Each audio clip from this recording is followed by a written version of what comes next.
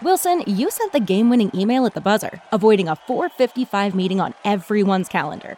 How did you do it? I got a huge assist from Grammarly, an AI writing partner that helped me make my point. 96% of Grammarly users say that it helps them craft more impactful writing. Would you agree? Grammarly helped adjust my tone to navigate tough work conversations. And it works everywhere I write, so I can quickly communicate effectively. Your teammate used Grammarly to summarize an important document, making a 3-pointer. How did he do it? It only took one click. When everyone uses Grammarly, everything just makes sense. You made an incredible slam dunk to end the game. The meeting was canceled, and your team will go home champions. Go to Grammarly.com/podcast to download it for free. That's Grammarly.com/podcast. Easier said, done. Catch those springtime vibes all over Arizona. Break out of the winter blues by hitting the water at one of our lake and river parks. Take a hike among the wildflowers. Just make sure to stay on the trails and leave the flowers for the bees. Discover Arizona's best kept secret and visit azstateparks.com/amazing to start your springtime adventure.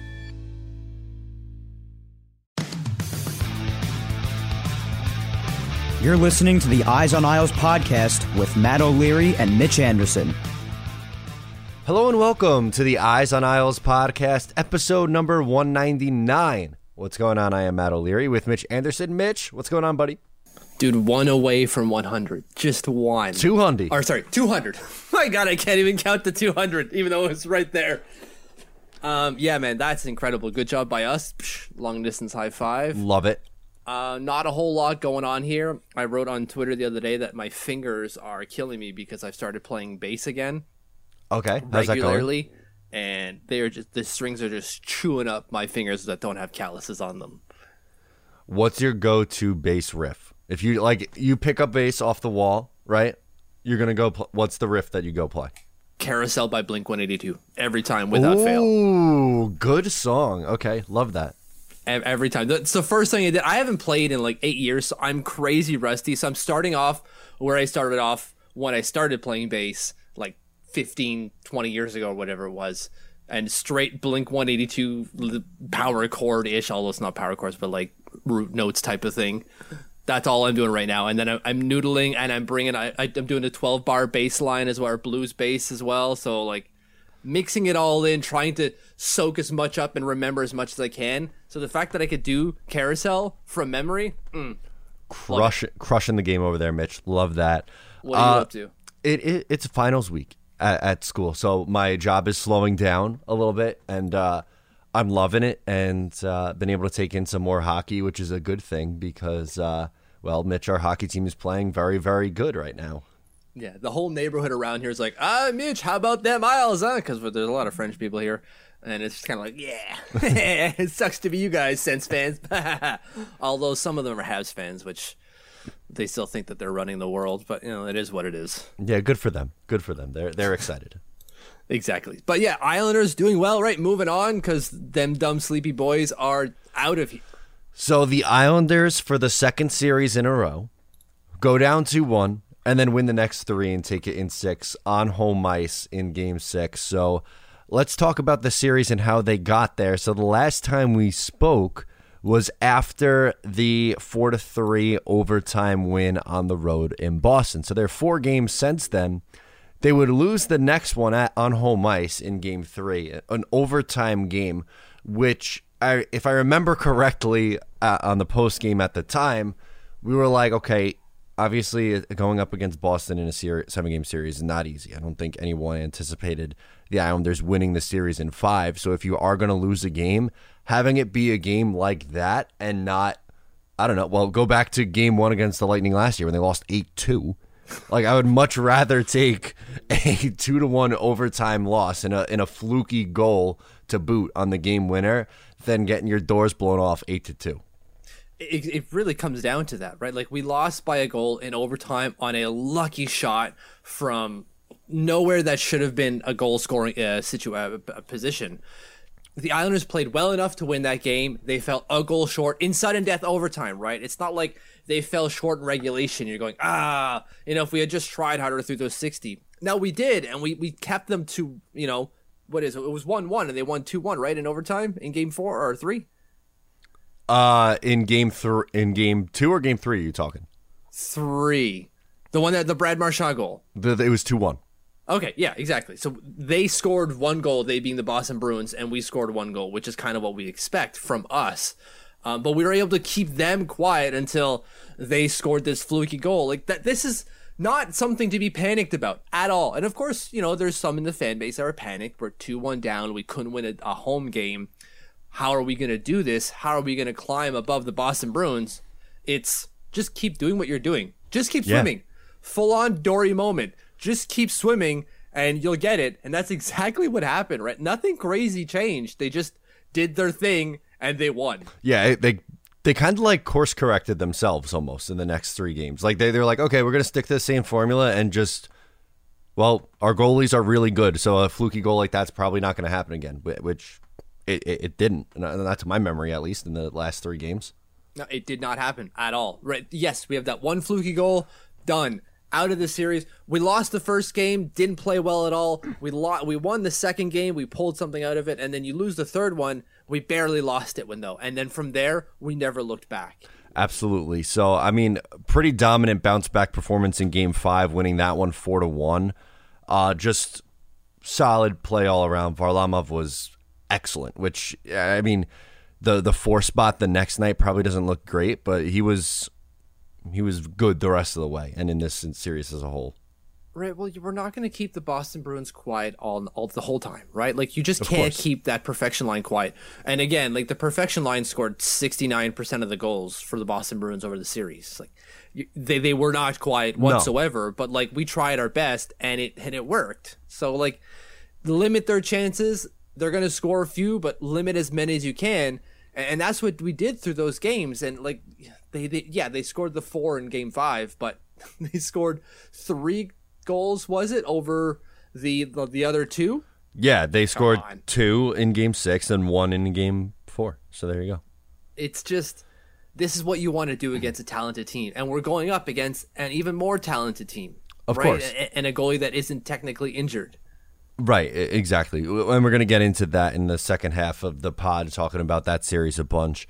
As for, the Boston series, like you were saying, the Islanders struggled, I think it's fair to say, against that top unit. But what I kept thinking back to this and going back to this, especially after the Islanders pulled it off, when you wrote I don't remember the exact title, but before the series, it's kind of like the keys to victory or something like that. And you had the Islanders having better depth, and Bruins fans found that and were like, better depth? What are you talking about? The Bruins are much more deep. Hello? Like this was, the Islanders won because of their depth. Their second and third lines were the best lines in this series. And the Bruins didn't have anything. Their bottom 6 stunks, particularly in this series. They're awful. I would say even bottom 9. Yeah. Right. They had, I have the numbers here that I just don't have them in front of me because I don't keep everything immediately in front of me here. But I'm just bring it up here because I tabulated how many goals scored by each line. The Bruins bottom 9 scored 6 of the 17 goals total. Or 6 of the 17? Yeah. The top line scored 11. That's nuts. Yeah. That's nuts. Again, the top line scored 69% of the goals in this series. The Islanders top line, 4 of, let me count it, 10, 20, of 4 of 24. 4 of, there you go. And that's their recipe. The Islanders want it that way. Yeah. It's 4, 6, 7, 4, defense 3. The Bruins defense had 1. And so sorry, when I said bottom 9, I should have said 5. I included the defense scoring a goal there. My bad. Okay, so take one off. Even worse, right? That you're right. Like it was the depth. The depth won the day. Because shut down Matthew Barzal. Great. Kyle Palmieri is going to score. Oh, you're going to shut him down too. Cool. Jean-Gabriel Pajot. Oh, you got him. What about Brock Nelson? Oh, you shut him down. What about Anthony Beauvillier? Oh, don't forget Casey Cizikas can still score. Oh, yeah. By the way, Josh Bailey is like a point per game player in the playoffs, too. Right? yes, on paper, the Boston Bruins have more top-end talent. Bergeron, Marchand, David Pastrnak, Charlie McAvoy, right? Like, these are top-tier players. Yes. But after that, it falls off. And don't come at me, and I know you won't, or probably no one listening to this either. We'll say, like, well, what about Taylor Hall? Who? He's a very good player, but he's on par with like the guys that the Islanders have, the Eberleys of the world, the Baileys and stuff like that. Which, you know, like you said, those top three forwards are probably, those three guys are probably better than every single Islanders forward. But after that, like you said, it's the depth. Lou is smiling ear to ear because they were able to do this in the way that he wanted, which was, to me, when the Islanders are clicking, it's death by 1,000 cuts. Like, they beat you in so many different ways. And sure, they're not an overpowering team.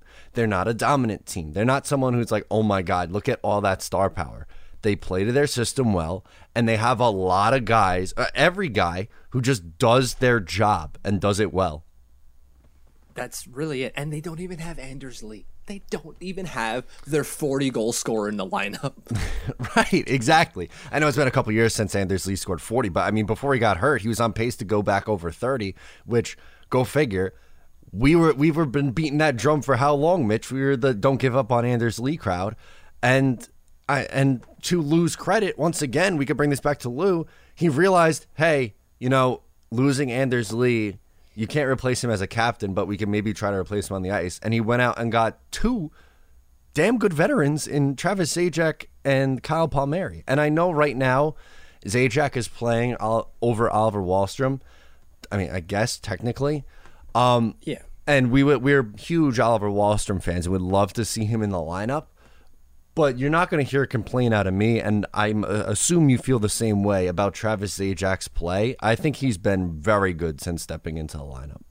Yeah, Mr. Louis J. Lamoriello made a good move in picking up. You can't even do it with a straight face. How does he do that every night and then say it with a straight face? I don't know how. Yes, and that's why he strayed technically, not even technically, but from what we've heard, from other trade deals, right? He had other deals that he could have done, trading away that first round pick and, you know, some prospects that I forget about already. He could have moved someone else and brought someone else in. But the second that Travis Zajac was added into the pot, he's like, whoa, hold up. What, really? Done. Yeah. So I get that deal done today. I don't care about anyone else. Taylor Hall, who? Right? Like, I don't care. Get me the 2-for-1 because I've got, yes, Kyle Palmieri didn't do a whole lot during the regular season. But to be fair to him, that doesn't seem like a Kyle Palmieri issue. That seems like an Islanders system issue. Because they've done that 3 times now, twice this year technically. And whenever they brought that guy in, he's had a hard time getting into the thick of things early. It takes a while. Look how long it took Jean-Gabriel Pajot. And here we are, Kyle Palmieri, Travis Zajac, finally figuring out where they need to be, how they need to act, what they need to do. And God damn it, it's working well. No, absolutely. And when it clicks, it's a thing of beauty because like we've said it pretty much this whole segment because it's the truth and how the Islanders won this series. When they're firing on all cylinders, it's really, really fun. I mean, look at the goal totals. The Islanders are a team who they don't really score a ton of goals. 6, 5, 4, 1, 4, 2 in the series. They are the top scoring team in the playoffs, are they not? Yes. That's so ridiculous. Over Colorado, over Vegas, over Tampa, all, you know, powerhouse teams, all contending teams. And by a lot, right? Maybe not that much, but we're talking 5 goals over the next team, which are the Mad Clouds in Tampa, have 38 goals in 11 games, right? It's not like, oh, the Islanders played so many games, of course they're going to have more goals. They played 1 more game than Tampa, and they have 5 more goals. That's nuts. Of course, they've allowed more goals as well. That's also a problem, right? Like, Tampa's allowed. Anyways, we'll get to them. We'll get to them later. Yeah, exactly. But in just terms of Boston, can we also talk about the Tuukka situation a little bit? Because this is so very much a thought that is weighing on my head. The Bruins fans are going to run him out of town very, very soon, and I think that is a massive mistake. I know, like, some of these box score stats don't look great, But as we talked about in the post game last night, how many of those goals are really on him, and how many were really on Grzelcyk and the other defenseman in front of him? Yeah, you've heard of the Dropkick Murphy song "Shipping Out to Boston." He's going to be shipping out from Boston, right? He's anyways.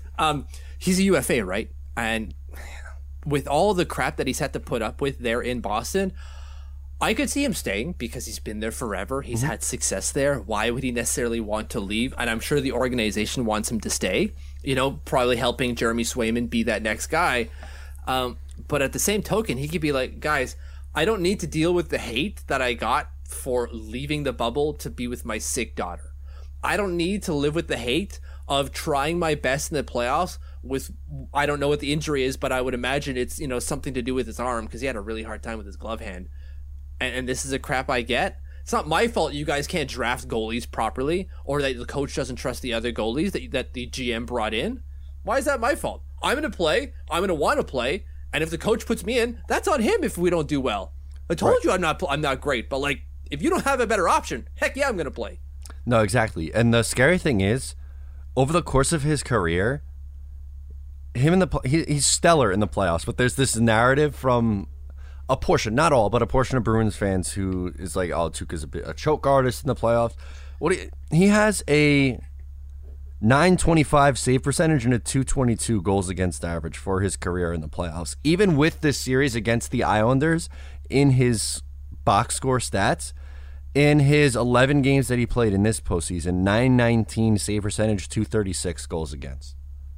That's still really damn good. He's not the reason why they lost the series. Good. It's not playoff great, I should say, but it's good. You should be able to win with those numbers. Right, and he's not their issue.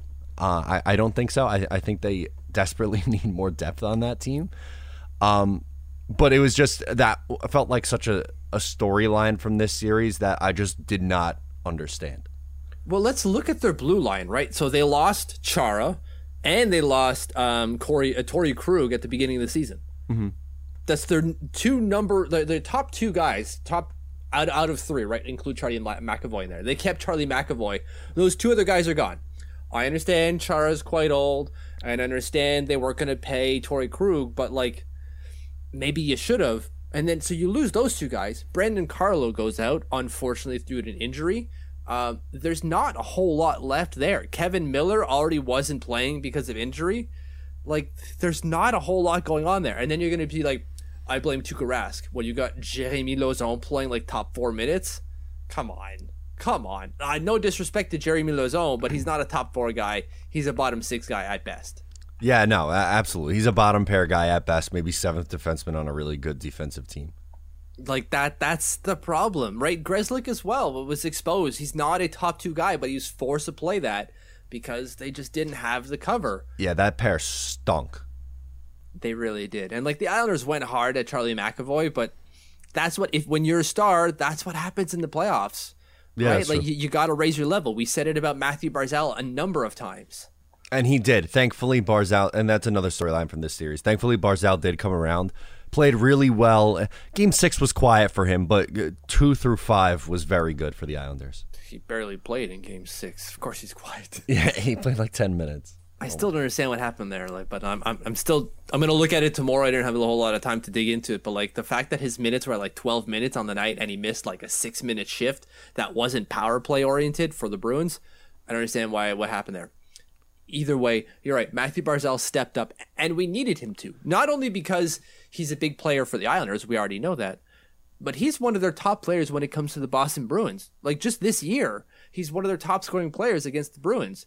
They needed him to do that again to allow that like death by 1,000 cuts. Because if Matthew Barzal isn't playing his game, well, that's one element we don't necessarily have to worry so much about. Sure, watch him, but like, we can maybe invest some resources closing other people down.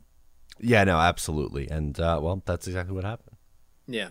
The last storyline I think we should get to is discipline and officiating. Yeah, so that was a huge storyline. So Bruce Cassidy was not a fan of the officiating, and he made that abundantly clear after Game 5, calling the Islanders Saints. The officiating in the series wasn't good. I don't think it was good for either side. They're going to say the narrative that the Bruins were trying to spin was that it's only the Islanders, which I don't get that at all. Like, why would the league be pushing for the team from Uniondale over an original six team? I don't like that logic. Does not like why it doesn't make any sense. Lou isn't able to sway things that much. Like, I understand that Lou is well regarded everywhere, but not like this. Gary Bettman's not going to like move hell and high water for the Islanders, even though he's a Long Island boy. It's not going to happen. No. It would have happened a long time ago, and maybe it did, but not in this way. It manifested itself on like the Islanders staying on the island. Maybe. He's not going to move that. And like, if we want to talk about that, like, sure, there were missed calls against the Islanders, right? Brock Nelson boarding Charlie McAvoy probably should have been called. Kyle Palmieri getting his elbow up in Charlie McAvoy's face in Game 6. That should have been at least a 2-minute minor, if not a little bit more. Nothing there. But when you flip it, you go, all right, well, sure, that happened for the Islanders, but let's talk about the Bruins. $5,000 fine for elbowing. $5,000 fine for cup check, / and then a $5,000 fine for a cross check. All of those went unpenalized during play. The Islanders have not seen a fine. I'm not sure why Kyle Palmieri was not fined. I was expecting it, but the fact that he wasn't is surprising. Either way, that would have been one fine to the 3 that the Bruins got, and you're still going to tell me that the Bruins played clean? Come on. None of them did. No, yeah, I don't buy that. I don't buy it at all. And like I said, you could say that the officiating wasn't good. I'd probably agree with you. But at least be consistent and say that, hey, it was not good on either side. But there's also the idea that this isn't a new narrative that the Boston Bruins take more penalties than the other team. They've been doing it all damn year. Mm-hmm. They're one of the more penalized teams in the league, and the Islanders aren't. This isn't a new narrative. It's well-established fact, actually. So the fact that, I shouldn't say fact that again, but because how this played out in the playoffs really just kind of confirms what we saw in the regular season. It fits. The narrative fits. Yeah, the Islanders don't get penalized a lot, and the Bruins do, because you take dumb penalties all the time. That's how the game works. Yes, it does. It does. And in Game 5 specifically, the Islanders were able to capitalize on all those Bruins mistakes. And that's what really pissed off Cassidy. Exactly, because his penalty kill all of a sudden stopped working. Right? Like, they had an 86% penalty kill through the regular season. Yeah, and then through the playoffs, 65.2 against the Islanders. That's his problem. Yeah, that was the issue. And maybe he just wanted to go on the power play more because the Islanders had no answer for that power play. Fair. I don't blame him for doing that, I guess. But like, not only did it not help you win the series, but it cost you $25,000. Hate to see it. Is there anything else from this series that you want to dive into, or you want to transition and get into Tampa a little bit? Can we talk about, just very briefly, all the people who said that the Islanders would be found out when they don't have to play against Tristan Jarry? Where are they at? Should I read the goals off again? 2, 4, 1, 4, 5, 6. Like, just come on here. Or like, the Islanders are the worst 5-on-5 team.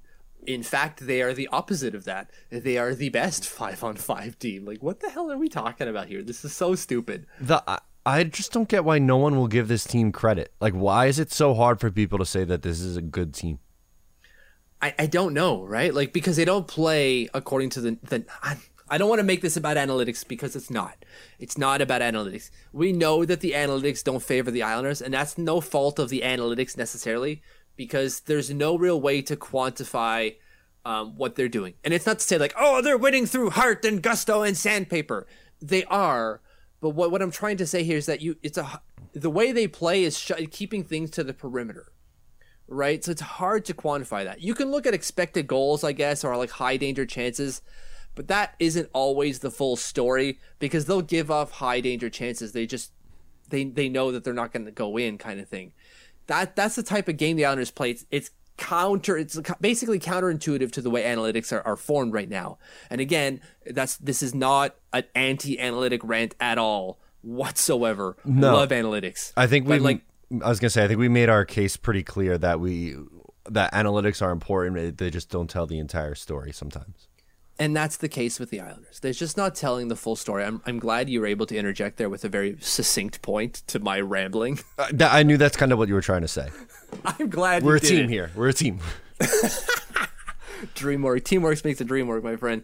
But that, yeah, it really just comes down to that. It's just they're able to play their system. They're able to make it work. And, man, it just fits. And because it's not the way that we accept hockey is supposed to be played today, like it's not the Colorado Avalanche, people just can't figure, no, they're not supposed to be winning. What are they doing here? They're frauds. It's not how it works. Yeah, when it's 3 years in a row, it's not a fluke. Even the Colorado Avalanche, if they lose tonight, they're out. That's very true. And then Colorado's, and then it's Vegas and Montreal. So. Right? And like everyone thought it was going to be Colorado all the way. For good reason. They might not even make it out of the second round.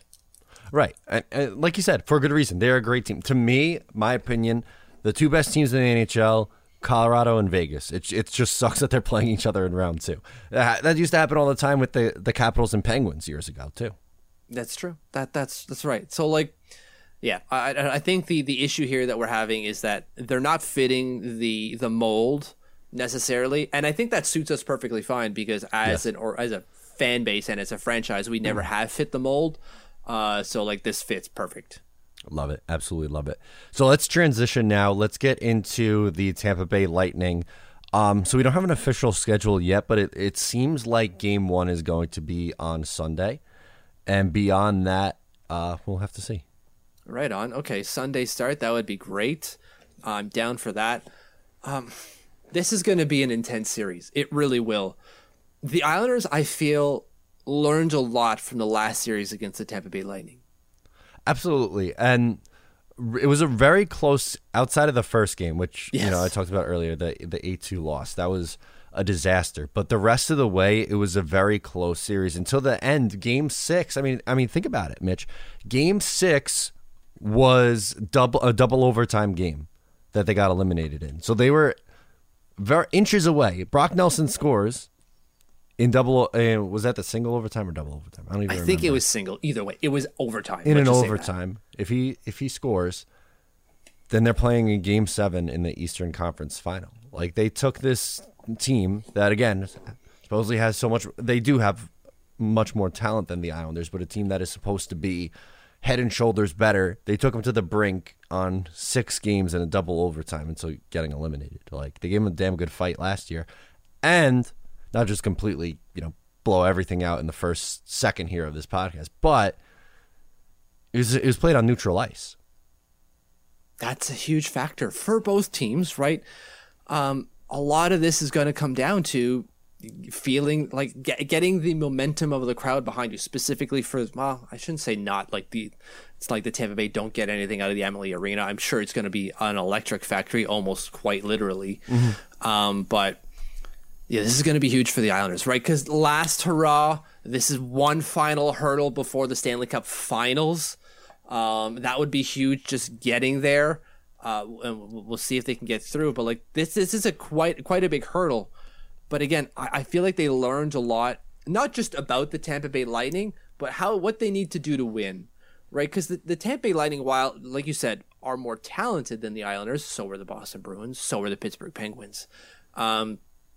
The way the Tampa Bay Lightning played in the last series was playoff, like, how do I say this? Like cagey veteran playoff hockey. They were doing all the dirty stuff, right? Like doing picks, just playing the way that you need, like the war of attrition against the Islanders, and they just wore them down type of thing. Right. The Islanders know to expect this, know how to play against it, or at least know how to play with it. And if anything, do it back to them. And that should play in their favor maybe a little bit more in this series. And think about this too, like for both sides. This is the first time all year that they're playing someone who they haven't played all year or who haven't played 8 times. In the regular season, they saw their division the entire way. In the first 2 rounds, it was teams they played 8 times during the regular season. The last team, not in their division for this year that the Islanders played was Tampa in the playoffs last year. Could you say that, for both teams, for Tampa too, this is the first time that they're playing a team like the Islanders? Yeah, like that. They don't really.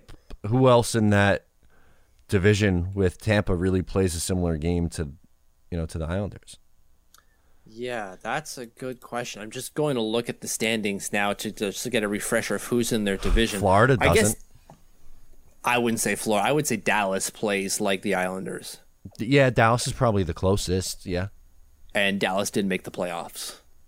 No. So, but Dallas is an older team. Not, I wouldn't say as talented as the Islanders, specifically like through their depth. They're not as deep as the Islanders are. Yeah, they've got their guys. They've got a few guys there, but it's not the same thing.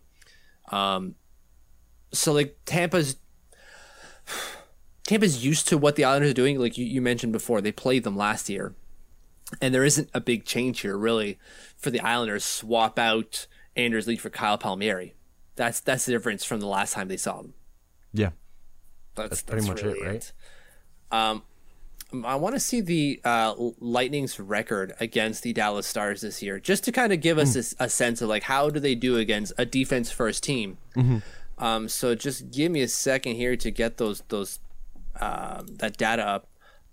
Come on here, Dallas, get stats. Okay, so Tampa against the Dallas Stars 6-2-0. Ouch. Goals for 26, goals against 15, so that's 3.25 goals for, 1.88 goals against, power play 33, penalty kill 87.5. So pretty damn good against a defense first team like the Dallas Stars. But how much can you say this is going to translate over to the Islanders? I wouldn't say this is a one-for-one swap, but this is obviously something to be concerned about. Yeah, no, I think that's fair. I think it's totally reasonable. Obviously, the Stars and the Islanders aren't exactly the same as you just kind of pointed out there. But I don't know. I think just my feeling last year and how they were able to, grind it out and hang with them for the most part in a neutral ice situation. I think the Islanders' chances in this situation where it isn't a neutral ice, both teams will have a home ice advantage. I think it fares better for the Islanders that way than it would in a neutral ice situation. And that's not necessarily to say like, I definitely think the Islanders are going to beat Tampa now because they play, they're going to play 3 games at the Coliseum. But I think it makes the chances of that happening a little bit better. Is that fair at least? Yeah, it's fair. We also have to consider that the Tampa Bay Lightning are actually healthy, like fully healthy. They got Stamkos back. They got Kucherov. Not Stamkos back. From last year. Stamkos is playing. Kucherov is back. Hasn't played all year, so he's fresh and scoring a ton of points. Right, he's got like 15 points in the playoffs already. And they don't really have any other injuries on the blue line in nets at all. Like their one injury is Anders Nilsson. That's it. Yeah, that doesn't matter to them. No offense. No, to him. It really means nothing, right? Like, former Islander, of course, but like a long time ago. Yeah, they're going to be really tough to handle, right? Like they tossed aside the Carolina Hurricanes in 5 games. And I say toss aside, like, you usually say that for a sweep, but they made it look kind of easy. And that's a little bit worrying because the Carolina Hurricanes are a pretty damn good team and had a pretty damn good goalie too. Yeah, that's true. And they were the better team. No, they finished higher. They were the higher seed. They did. They did finish higher. So that was a tough division, right? You had 3 teams in Carolina, Tampa, and Florida in there, and those were all really good teams. No, exactly. So, yeah, you gotta give Tampa credit for that, and they've been good for a long time. We know all the characters at this point. It's been pretty much the same team for a while now. So I guess I'll pose it to you this way. What do the Islanders have to do to win this series? I don't know, man. Sorry, that's dumb. I'm going to say the same thing that they did against Boston. The same plan that they used against Boston. Goaltending's got to be like it was. Not that they had to steal a game every night, but they've got to be at least around a 920. They've got to press their advantage on the power play. It's not to say that the Islanders' power play is going to be great going forward, but when they get the opportunity, they've got to make something count. The PK's got to work, obviously, because they've got one hell of a power play there. And just stay disciplined. Stay disciplined. That's really it. They're going to get their chances at 5-on-5. They've just got to, stay out of the goddamn box. Yeah, that's That was going to be my answer, is they have to play a disciplined game. They can't afford to go on the penalty kill. And we saw it, bite them a little bit in the Boston series at times. Boston was excellent on the power play, where Tampa is just as dangerous, if not more dangerous. So they can't be giving Tampa 3 power plays a game. It's just not a good formula. It's not going to end well, because for Boston, you've got your, let's say top 3, really. We can count Taylor Hall, but lols. But when it comes to Tampa, my God, they just come at you in waves on the power play we're talking about here, right? Point, Stamkos, Kucherov, Palat, Hedman. That's just one unit right there. And then you can still talk about the Sorellis. There's Killorn. Still more players that can jump over the boards. Yeah, Killorn in front of the net.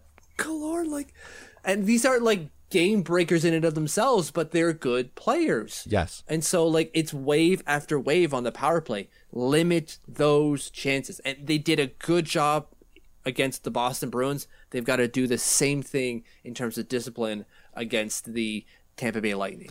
Without a doubt. To me, it's staying disciplined, and you said it, I'm going to steal it, getting that 920 goalie play. There's no way if it goes below that, well, the Islanders are going to be in really rough shape, because I don't know if you're going to be able to survive playing 6-5 games against a team like that. If you're going to play the run and gun game against the Tampa Bay Lightning, you're going to lose.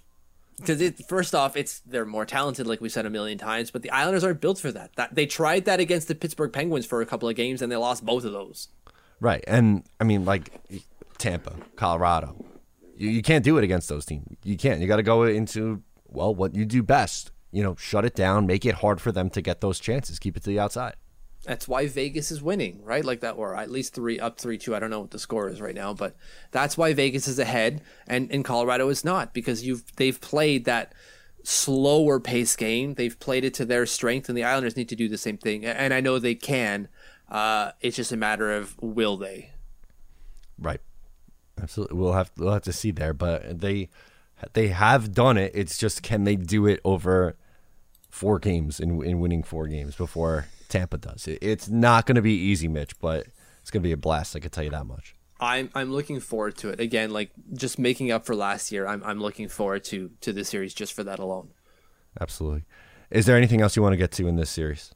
No, I think that's all we need to say on this series. We'll see what happens, and when the schedule is released, whenever the hell that's going to be, maybe after tonight, because this is the last series left. Yeah, hopefully we find out shortly. But as I said, it looked like on Twitter that they were talking it was going to start Sunday. So we'll see. Fair enough.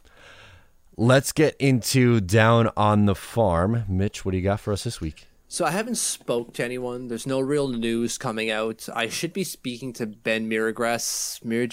I don't know how to pronounce his last name. I'm going to get him to tell me. I don't have a date set, so I'm not too sure. But I've been communicating with his people to try to set something up so I can learn more about him. Because his his rights, his NHL rights are up August 15th, 2021. So if the Islanders don't sign him to an NHL deal, he walks. Which may not be that big of a loss, but I feel like there's something there. And by something, I just mean there could be NHL potential there. But we need to see it at the AHL level. He's productive at the collegiate level. He really is. Right. Even though he's had a couple of down years, but there's something there. There's something that could be harnessed out of him and made into something. I don't know what it is, but I want to see Brent Thompson do something with it. It would be nice. It would be really nice if you're able to get something out of him. Because what round was he taken in? He was a later round guy, no? He's a third round pick in 2017. In 2017, okay. So outside of that, there's not really anything. So I pose a question to you, Matt. Oh, sure. What 3 prospects do you think? I don't have an answer here, so this is really just kind of like putting something towards you.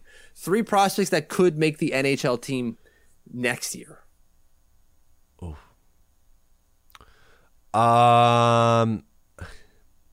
Salo. I think so, yeah. The Bolduc. Yeah, it's gonna be the second one. I always mix up him and Hutton, so I was gonna say the other lefty, Because Hutton's the righty, right? That's correct. Okay. So I was going to say the other lefty. So there you go. Third one, what constitutes as a prospect? That's where I'm at, right? Like, it's not to say like I don't know what a prospect is, but it's just kind of like it's not coming off the tip of my tongue like that. Like, oh, it's going to be here's the 3 players that are going to be that are going to compete for a spot. It's not that easy to list off because you're going, well, like it's not going to be Simon Holmstrom. That's for damn sure. No. Does Koivula have a chance? Maybe, or would you count Koivula as a prospect? I would still count him as a prospect. He's not 25 yet. Once he gets to like 24 or turns 25, that's when I stop looking at him. But yeah, so that means you got to not count Anatoly Golishev, but you would figure he'd be also the first guy. Oh, that's true. I wasn't thinking. Yes, but yes. But he's 26. True. So like, outside of that, who else? Kiefer Bellows? Is he going to be here past expansion? I have me trying to figure out what the Islanders are going to do with Kiefer Bellows is truly baffling. I have no clue. Not a single clue. So that was really the point of why I brought this up, was to look at the names here, and I'm not going to name all of them or any of them outside of the ones we've already said, but you look at the names and you go like, I don't think there's a lot of competition coming in for spots, which is kind of understandable. We're of a vet-heavy roster, so like you're not going to see Arnaud Durando just kind of like pop off and steal a spot from someone, or Parker Wotherspoon step up and take Scott Mayfield's spot, or I guess another lefty instead of a righty. So I think that's the point I'm trying to make here, is that the Islanders, we should not expect prospects to start pushing hard for spots. You might have competition for a left-handed defenseman spot, and that's it for 22-21 or 21-22. Sorry. Yeah, I'm with you. I really there's nobody else. I'm like, oh yeah, that seems like the obvious one in there outside of Bolduc and Salo.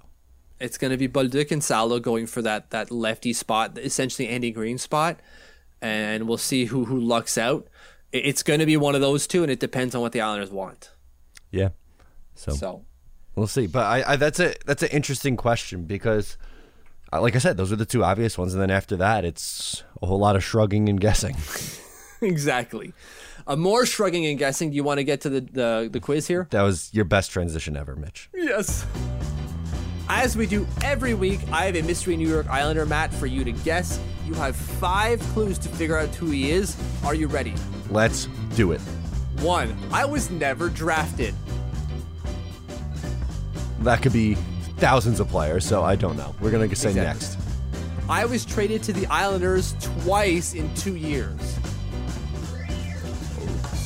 Twice in 2 years? Okay, next. 3. In my best NHL season, which was under the Islanders, I scored 23 goals. I had 4 in the previous year.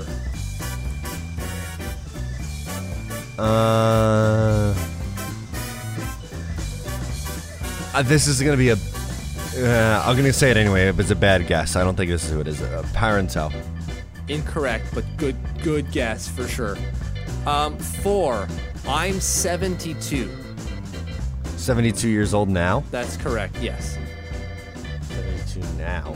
Now, that's not going to be... I think you're going to have a really hard time figuring out who this person is up to this point. This is just trying to get you to figure out where age, you should be thinking. Frame. Okay. All right.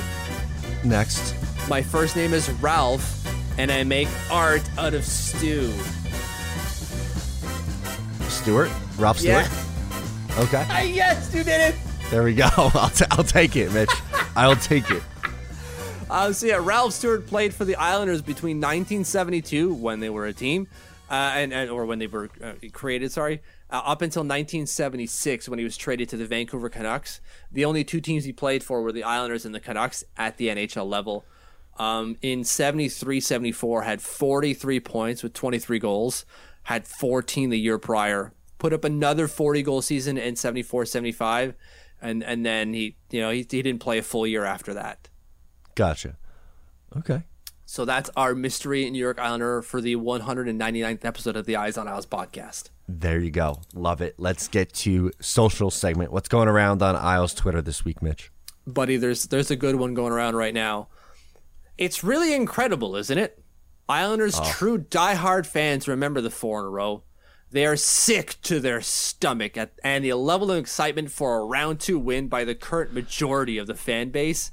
Al Arbour, I spelled that one wrong, didn't even crack a smile after winning the second round. I saw that. That's a brutal take. I'm not a Ryan Whitney guy, to be honest with you. Sorry, I didn't say who it was, but yeah, surprise, it was Ryan Whitney. I do like his beverage. I will give him that. It's hard to screw up vodka and pink lemonade. I'm just going to say. Very valid point. Totally fair. Yeah, so what? That's just like, fans under 40 can't enjoy anything? First off, what's a real fan? Like, or sorry, what's a true fan, right? A true diehard fan. What is that? By his definition, would be someone over the age of 40. He's not even over the age of 40. Right? Isn't he just 39? Isn't he 2 years younger than I am? Or older? Couldn't tell you. Don't know. I'm going to look it up now. I know he's not that old. He was not around for those. He was not. Like, it's just not a thing. So, come on here. Yeah, he's 38. He's born a year ahead of me. What are we talking about here? I don't get it. I don't understand. You're not supposed to enjoy. You're not supposed to have fun. Don't like it. How do we gatekeep happiness? What the goddamn hell is he talking about here? You can't be happy because you won a round. Isn't that what any and every fan base does when they do that? Whether it's first, second, third, or fourth round? Yeah, the celebrations probably get bigger and bigger each time, but like, yeah, if you're going to be one of the 4 teams remaining, I think you should be very happy about that. I don't understand what the problem is. Yeah, Al Arbour didn't crack a smile. Yeah, of course. Maybe that was the 4th time he had done it, though. Maybe after the 3rd time, you're kind of like, I expect that we do better because we've already done it 3 times now. I'm sure in 74, their 3rd year that they were in existence, they made it a couple of rounds. I'm sure the first time they won a playoff round, Al Arbour wasn't like, we expect to win a cup, damn it, stone cold face. But I don't know. I wasn't there, nor was Ryan Whitney. Yeah, that was a strange one. I did see that on the old interweb, and a well-deserved ratio ensued. So, yeah, I don't get it. Like, I guess I should get it because he's a Boston fan, and Boston fans are mad because they lost, which is fair. As we should be happy we won, they should be mad they lost. That's how this works. I know, but they direct your anger at, I don't know, your own team. I did right. Like, it's misplaced anger and jealousy is what it is. Really. My next one comes from, my first one comes from at HeyTallGirl143. She does a tremendous rendition of When the Saints Go Marching In, and she put it out on Twitter. She's playing the trumpet. Phenomenal stuff. Might as well be Louis Armstrong. Let's go. I saw that too. Absolute blast. Love it. I love that was a thing that we took and we harnessed the power of the Saints and we just did something with it instead of just like, oh, he said something interesting and like moved along with our day like any other dumb fan base. We're like, no. We have to sit and dwell and fester on this and make this a thing. We have to make this a thing. Yes, of course. And because that's what Islanders fans do. It's why they're the best fans in the world. It really is. Like, just incredible stuff. I absolutely love. That's what fans should be doing. Every fan base should be doing that, right? The Sens started doing that this year, right? And embracing the sicko thing. Yes, do that more, fans everywhere. Yes, I love it. Or like the Jerks a few years ago. Yes, the Hurricanes. You're absolutely right. What else you got, Mitch? This one's from B-Comp. I think we all know who he is. I asked John Ledecky today how the Isles have had so much success over the past 3 seasons. His answer: 1, Lou Lamoriello. Sorry, Mr. Louis J. Lamoriello. That time I could do it seriously. 2, Barry Trotz. 3, an ownership group that stays the heck out of the way. We're not talking to Barry and Lou about who you're going to play on the 4th line. Well, obviously, we know who's playing on the 4th line. On Barcy's wing, maybe is a better conversation. Kidding, obviously. That's what you want from ownership. Good ownership stays the hell out of the way. Every New York franchise should be trying to copy exactly what the Islanders did 3 years ago. Every single one. Well, like, I understand that an owner should step in when things aren't going well, right? Like, yeah, well, hey, the thing that I'm investing heavily in isn't, reaping a reward for me. Maybe I should change things. But when it's going well, yeah, you sit back. And the reason it's going well is because they did their due diligence. They hired their best possible candidates for each job. They had to pay, but they did it. And now you can sit back and go like, I'm going to enjoy, the fruits of my labor here because I put two capable individuals in spots of power, or spots of authority, I should say. And they're doing their thing as they said they would do. So why do I have to do anything else? Why should I doubt Lou Lamoriello and Barry Trotz? Right. And the thing is, like, so many people say, oh my God, New York is such a tough sports town to play in or be a part of. But look at how the Islanders fans have embraced the ownership of Ledecky and Malkin just because, like, of going about it the right way. They're spending money. All you're asking is spending money, put competent leadership in charge, and stay out of the way, which is exactly what they are doing. It's perfect. Well, like, even with the spending money thing, yeah, of course, but they're spending it in the right ways, right? Yeah. Like, yes, they also were there when Andrew Ladd was signed, were they not? Were they the majority owners then? Had they taken over for long? Yes, they did. Right, but that wasn't their guy, right? They hadn't put Garth. No, that was still Garth, yeah. So, like, they corrected that. They saw that didn't work out, and they're like, no. We can't be spending $37.5 million on a player who isn't going to be playing here. That's stupid. That's not going to help. So they did that. They invested in the practice facility, right? They upgraded the infrastructure to make the players happy to bring those players in.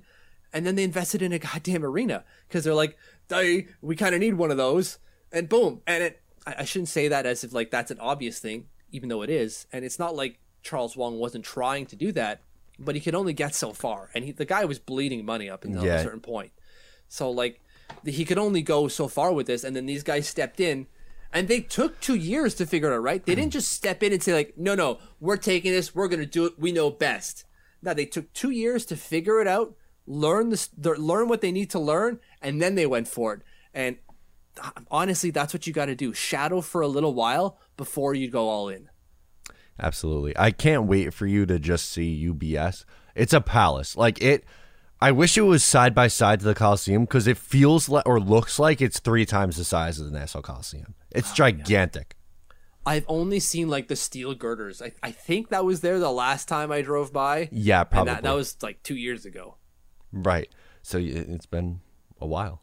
It's been a while since I've seen it. I've seen pictures, obviously, but it doesn't it's do not it justice the same. until No. you walk right up to it. No, it doesn't. But every week when I drive past on the Cross Island, it's mesmerizing, really. Very jealous. I'm very jealous of you all. If I could afford living in New York, I might. I don't think my wife would. I understand where she is coming from on that. Exactly. My last one here is from Jimmy Isles. Oh wait, no, I already have did one more. two. Yeah, I got one more. It's still on that on the Saints gimmick. From the New Orleans Saints, this tweet comes. So it says, hypothetically speaking, if the Saints were in Game 6 of the NHL Stanley Cup second round tonight, which Saint player would make the best hockey player? Now, I know you're not really a big football guy, so I don't expect you to come up with an answer. But I am here to pitch Alvin Kamara on Matthew Barzal's line. And the reason for that is speed, putting speed with speed, and someone who is light on their feet and who could like juke defenders out and stuff like that. So it would be almost like having another Barzal with Barzal. And I'm here So for it'd the be fun. like, and he can hit, I imagine, right? He's a football player. Yeah. And he's probably built like a brick house, right? Like, Yeah, you know what? I'm going to say it's like peak Grabo. ooh, wow. I was going to say like a hybrid of Matthew Barzal and Leo Komarov, where it's all the skill of Barzal and all the like the physicality of Leo Komarov. Yeah, I was going to go like 30 goal Grabo. That's a good grabbo. That's definitely a good grabbo to have. There you go. So Beauty. My last one here comes from Jimmy at Isles USMT, and it says the New York Saints, and it's him just dressed up as a nun. there were some really, really funny gimmicks outside in the parking lot. There was someone dressed like a nun. There was a bunch of halos. It was awesome. I love the fact that we leaned heavy into it. You got to do it. When the opportunity presents itself, lean into it heavy every single time, please. Yes, absolutely love it. So that's going to do it for us. So let's get some plugs in here before we go. So if you like the coverage, what you should do is subscribe to the Patreon, patreon.com/Eyes on Isles, and that gets you even more coverage. So what do you get? You get videos of podcasts, you get post-game shows, you get winners and losers predictions, a community of Islanders fans, videos from like so many things. The mailbag. We have 25 things today to look at on the mailbag. We're going to be up to midnight recording this show. They're not a lot of long ones, but 25 is a lot. So there's a lot that people want to know about that we're going to try to give them answers to. You could also follow along on social media at Eyes on Isles FS on Twitter. My Twitter is Matt O'Leary NY, and Mitch is over at TLO Mitch. Facebook.com/Eyes on Isles. You could download the Fansided app and keep up with us there, or visit the website eyesonisles.com for all your New York Islanders needs. Mitch, that's going to do it for 199. $200 next week. How's that sound? Oh my God, that sounds beautiful. Let's go. That's going to do it for us. Stay tuned for coverage. I'm Matt O'Leary. He's Mitch Anderson, and we'll talk to you next time.